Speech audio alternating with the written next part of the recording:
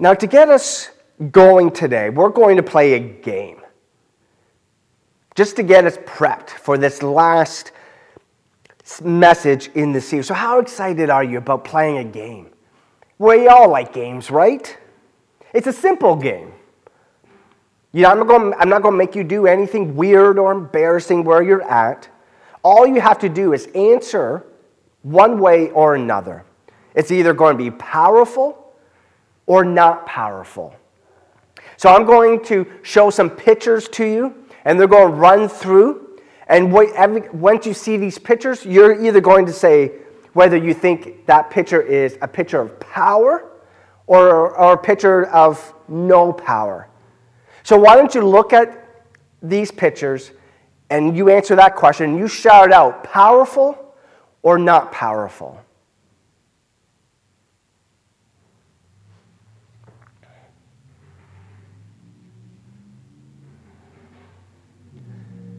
This is important today, to think about this idea of power. The triumphal entry is really important to look through this lens of power or no power. So I wanted to start getting you thinking about that idea. See, power is an interesting thing if you think about it. Like, who's powerful? Who's not powerful? And I think it might be a good way for us to understand this final story of the life of Jesus before Easter, as we've just been going through this series called Dead Man Walking. And we've journeyed all the way from his baptism, and we're ending today with his triumphal entry. And we've been looking at these 6 defining moments in the life and the ministry of Jesus. And through this journey, we've been reminded really of who Jesus is, what he's about, the implications for us to follow him and to receive the things he wants to give to us. And I think it might be a good way for us to understand this last story. You see, Palm Sunday, the day that Jesus' life and ministry really comes to a head before those events that actually lead him to the cross. This is when Jesus is coming into Jerusalem to celebrate Passover. And this is the scene I think we see everything we need to see to understand how power and the kingdom of God actually works. So we're going to be in a couple different books here today. We're going to be in the book of Matthew, which we've done the bulk of our journey through this series. But we're also going to be looking at a story from John as well. But we're going to be looking in Matthew 21 first. But before we read this, let me set the scene first. Hundreds of thousands of Jews are actually making their way into Jerusalem. And what are they doing? They're there for Passover. They're there to celebrate and remember what God has done for them. Jesus is a Jew, so he's actually coming to celebrate just like everyone else is.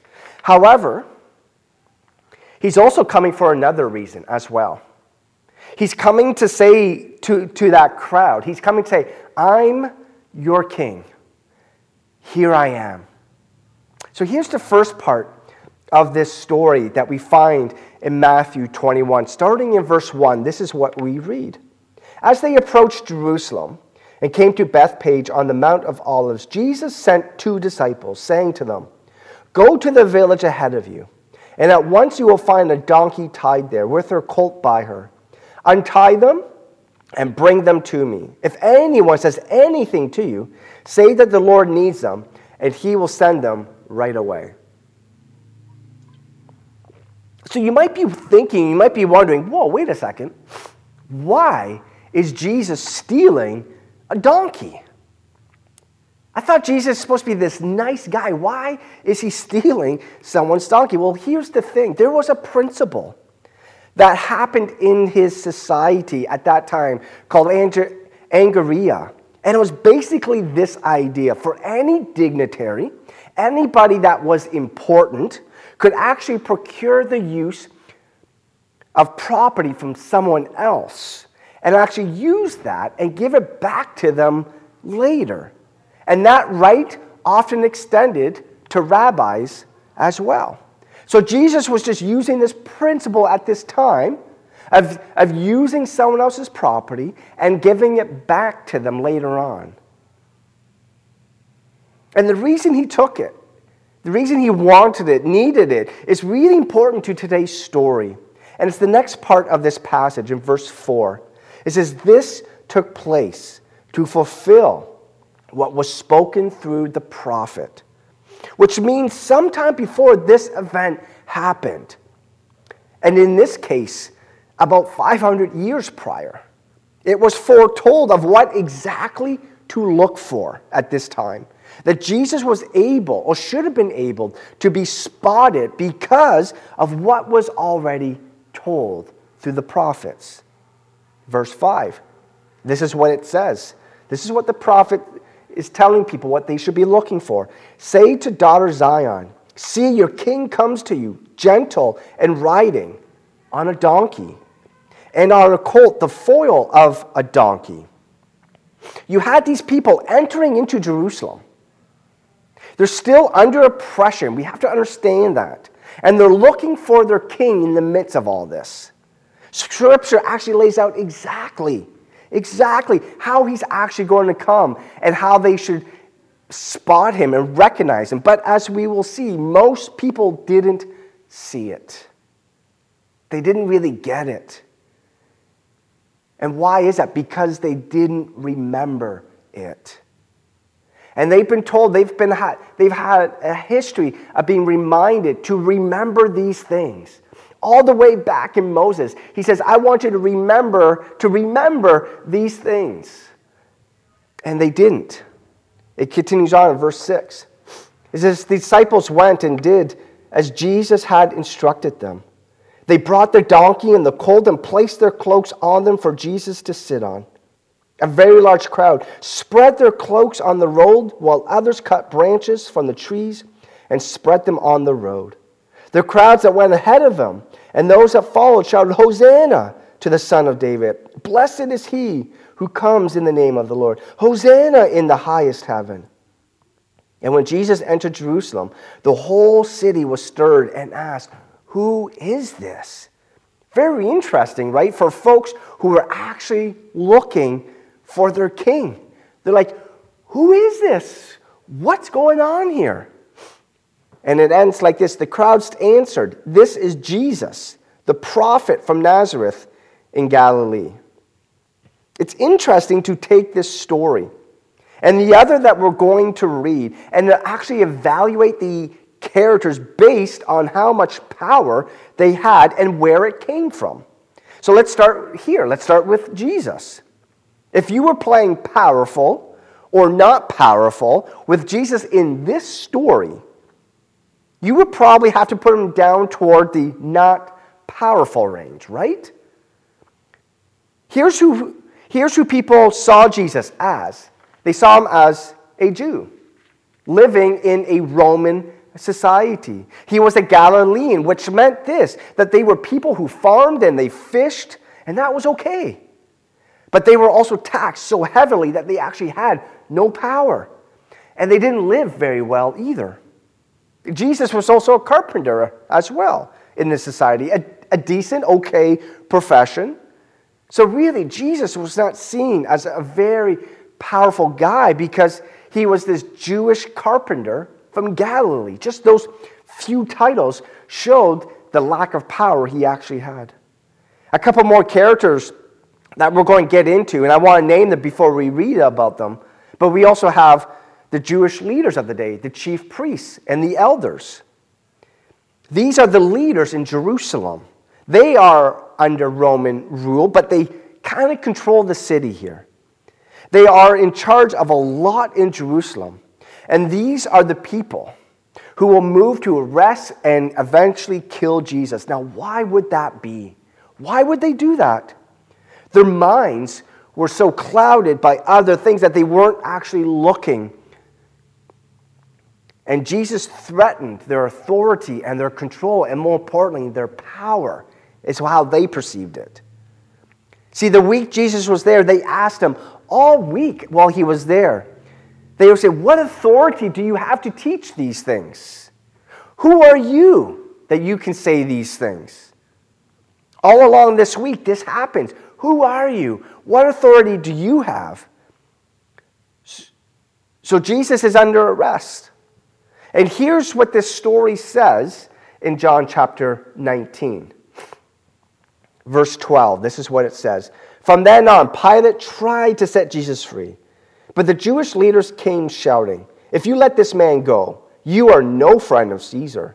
And anyone who claims to be a king opposes Caesar." And when Pilate heard this, he brought Jesus out and sat down on the judge's seat at a place known the Stone Pavement. It was the day of preparation of the Passover. It was about noon. "Here's your king," Pilate said to the Jews. But they shouted, take him away, crucify him." Pilate asked, "Shall I crucify your king?" "We have no king but Caesar," the chief priests answered. And finally, Pilate handed him over to them to be crucified. So the soldiers took charge of Jesus. Carrying his own cross, he went to the place of the skull. There they crucified him, and with 2 others, one on each side. Pilate had a notice prepared and fastened it to the cross, and it read, "Jesus of Nazareth, the King of the Jews."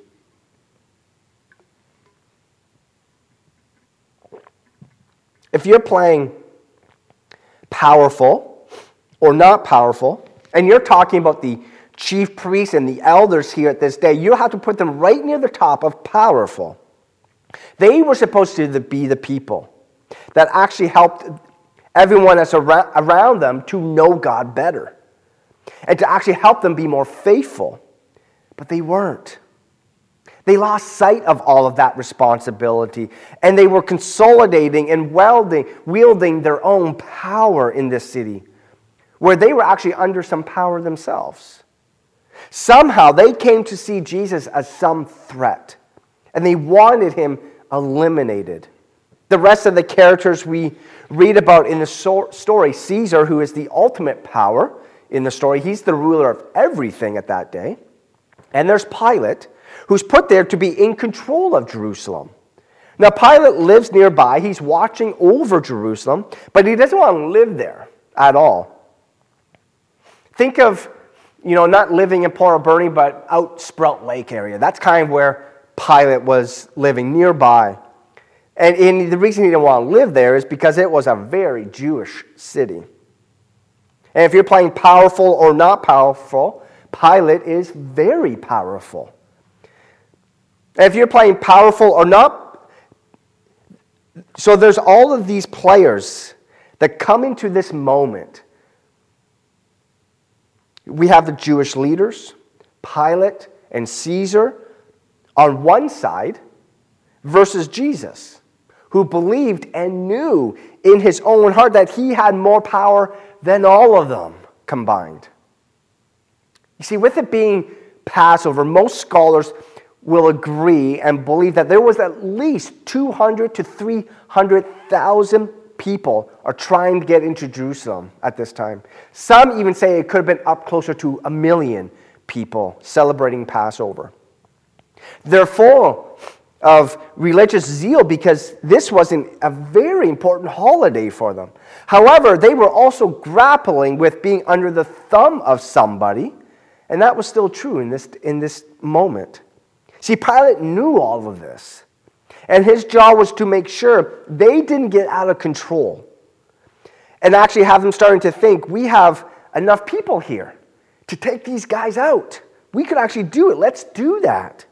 And Pilate was there to make sure that didn't happen. That was kind of his fear. They knew with hundreds of thousands of people, he was making sure that they wouldn't get that idea, you know what, we actually outnumber them. We can take this city back. So he made sure that didn't happen. And here's how he did that. He would mount this army from the west. And what we have to understand, Rome was good at armies, with men on these incredible horses riding into this city along with these chariots. And they would carry these ornate banners that listed every single battle that they had won. So here they come walking into the city, showing this force, saying, go ahead. You can go ahead and you can celebrate your festivals. That is okay. But remember, we're in control here. And that's one side from the west. Now on the east, here comes Jesus and his army. Except he really doesn't have one.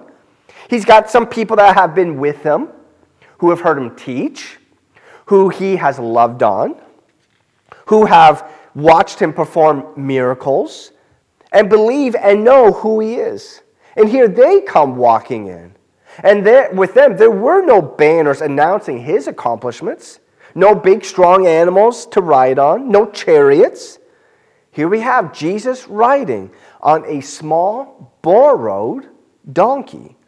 And people are looking around and they're thinking, what's going on here? What should we do? Then they thought, you know what? Let's break some of these palm branches and let's start waving them at Jesus as he enters into the city. Some people begin to size this up and they're like, you know what? There's a lot of us here. And they've heard about this guy named Jesus. And then maybe they start to think, maybe he could lead us. With force, we could take all of this back. So a lot of people were thinking that. Some knew who Jesus was and going in with him. And as Jesus rides in on this borrowed donkey, the crowd starts shouting this phrase, Hosanna, Hosanna, Hosanna, which is a Hebrew word that means God save us. So Jesus is riding into a town on this donkey. People are waving palm branches and people are shouting, God save us. And just prior to that, here comes Pilate and his massive army. And they are witnessing all of this go down. See, all four Gospels recall the story of Jesus riding on this donkey. But only in Luke's account is there this incredible story that takes place. As these people are shouting, Hosanna, those Jewish leaders and the elders actually walk up to Jesus. And they're like, come here. And they ask Jesus, when they get him, say, you know what? Jesus, tell the crowd to shut up. Like, they can't be doing that. Don't you see the army right over there? If they think we're going to do something, they're going to start killing people. So you have to ask this question. The Jewish leaders of the day, the elders and the priests, they were Jewish too, and they were there celebrating Passover. Why didn't they want Jesus to come in and make a change? Why weren't they ready for that? Why weren't they looking for that? Why didn't they believe all these stories that came with Jesus? Why didn't they want this to happen? Well, they didn't want it because they had forgotten, actually, what they were looking for in the first place. They didn't remember the scripture that had been given to them about what to look for. If they had, there's no way they could have missed this. That prophet that says, here comes your king riding on a donkey. Like they would have known that, right? That's what they should have been looking for, and they missed it. They either missed it, or maybe they were too corrupt that they didn't want it anyways. Because for them, it would mean that it would take them out of power. For them, that meant that they wouldn't be able to financially benefit from Passover. And they didn't want that to happen. See, they wanted things to actually stay the same. They weren't looking for Jesus to be anything. So they say to Jesus, you need to tell the crowd to shut up. Tell them to calm down a bit here. And Jesus' response was amazing. It was amazing. He says, you know what? I can't do that, guys. I can't. If I tell them to shut up, guess what? These rocks, do you see these rocks on the ground? They will rise up and shout my name because it is who I am. I am who I am. And they have to shout, God save us, because that's who I am. And if they don't, then these rocks will do it for them. Essentially, with that response, what Jesus was saying to them is this, that these rocks here on the ground know more about what's going on here today than you do. See, See, these Jewish leaders, they just didn't remember what to look for. And Jesus in this moment was reminding them. See, this moment for Jesus has to be unbelievable. I don't want you to think about this just for a second. All of his life, he's been living out who he is, and he knows what he's about to experience. He knows he's about to be crucified. He knows the pain he's about to go through. He knows how horrible it's going to be, but he's going for Passover. And he's fulfilling the Scripture. And he's taking it all in. And this is what Scripture says in Luke 19. It says this, as he approached Jerusalem, he saw the city. And what did he do? It says he wept over it. And he says, if you, even you, had only known on this day what would bring you peace, but now it is hidden from your eyes. The days will come upon you when your enemies will build an embankment against you and encircle you and hem you in on every side. They will dash you to the ground, you and the children within your walls. They will not leave one stone on another because you did not recognize the time of God's coming to you. Jesus is weeping. He's weeping because everyone is missing it. They're not getting it. Nobody gets of what's really happening here because he knows, starting from Moses all the way up, these Jewish people had to be told, remember to remember these things. And they didn't. They didn't accept him as their king. But at the same time, they were so desperately searching for him. So Jesus sees this scene of how the people are oppressed, corruption within his own people, and he begins to cry. The people there are wanting different things. And everything Jesus is doing speaks of a completely different kind of power. He's claiming power. He's entering as the king, but his crown will be a crown of thorns. His coronation will be him nailed to the cross. See, this powerful, powerless Jewish carpenter from Galilee, he changes the course of human history forever. Pastor and author Tim Keller says this about this moment. He says, Jesus is the only person I've ever known who's unbelievably humble but not modest. See, Jesus knows who he is. He knows why he's there. He doesn't come in with this army, but he knows who he is. He's not modest about it, but he still comes in humility. And this is important. Jesus doesn't want us to miss this. He doesn't want us to miss this. See, he borrows this baby donkey. He's coming in to rule, and he's coming in to save, but not by taking power in killing or overturning a government, but by losing power in dying. And it's a fair question to ask. Why? Why would he do that? The reason is pretty simple. So that his followers, you and me, can only come by salvation by repenting and admitting our needs. We're not saved by our good works. We're not saved by demonstrating strength over anything. So when Jesus comes in humility and demonstrates that in his own life, we need to understand it for our own as well. See, Palm Sunday is this incredible story of the mismatch of what we think we need and what God actually has provided. See, what we think we need is almost always shallow. But when we come to him, he will give us exactly what we really need. And usually it will always exceed what we thought we needed. See, God always gives you what you would have asked for if you knew everything he does. If we learn this, we can live these non-anxious, peaceful lives.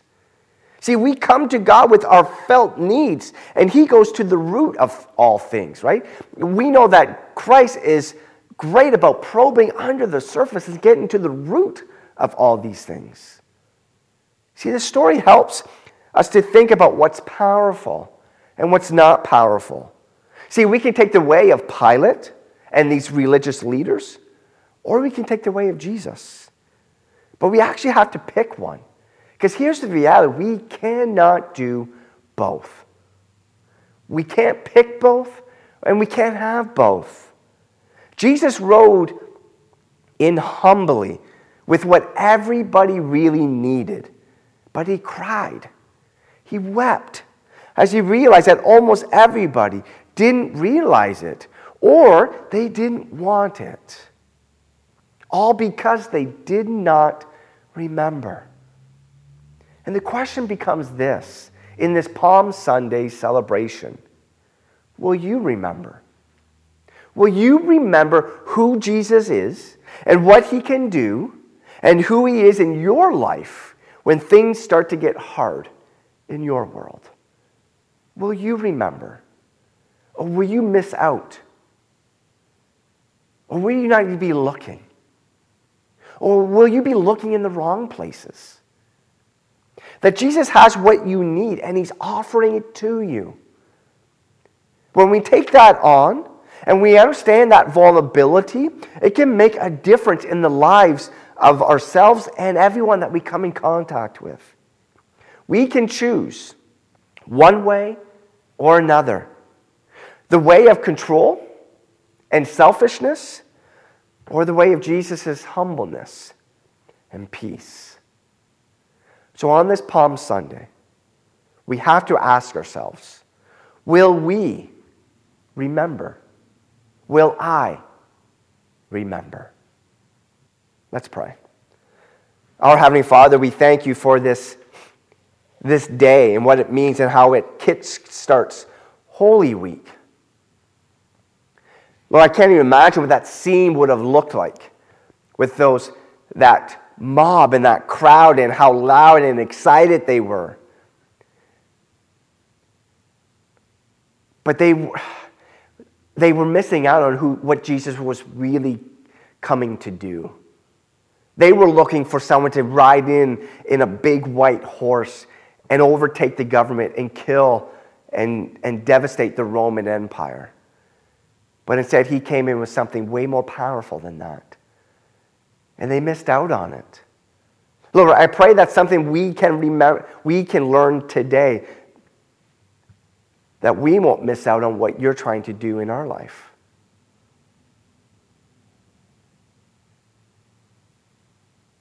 That we want you to just come in humbly and peacefully and just do what you need to do in our lives. Allow us to recognize when you're moving in our midst and allow you to do what you need to do in us and through us. I pray that we don't become like the Jewish leaders, the religious leaders of that day, and just allow our thoughts and our minds and even our heart to be clouded and distracted, and that we actually miss out. Or maybe it's because we're not looking, or we're looking in the wrong places, or we're expecting Jesus to do this instead. Give us the eyes to see. Give us the heart to never forget who you are and what you want to do in us and through us. We pray all of this in Jesus' name. Amen.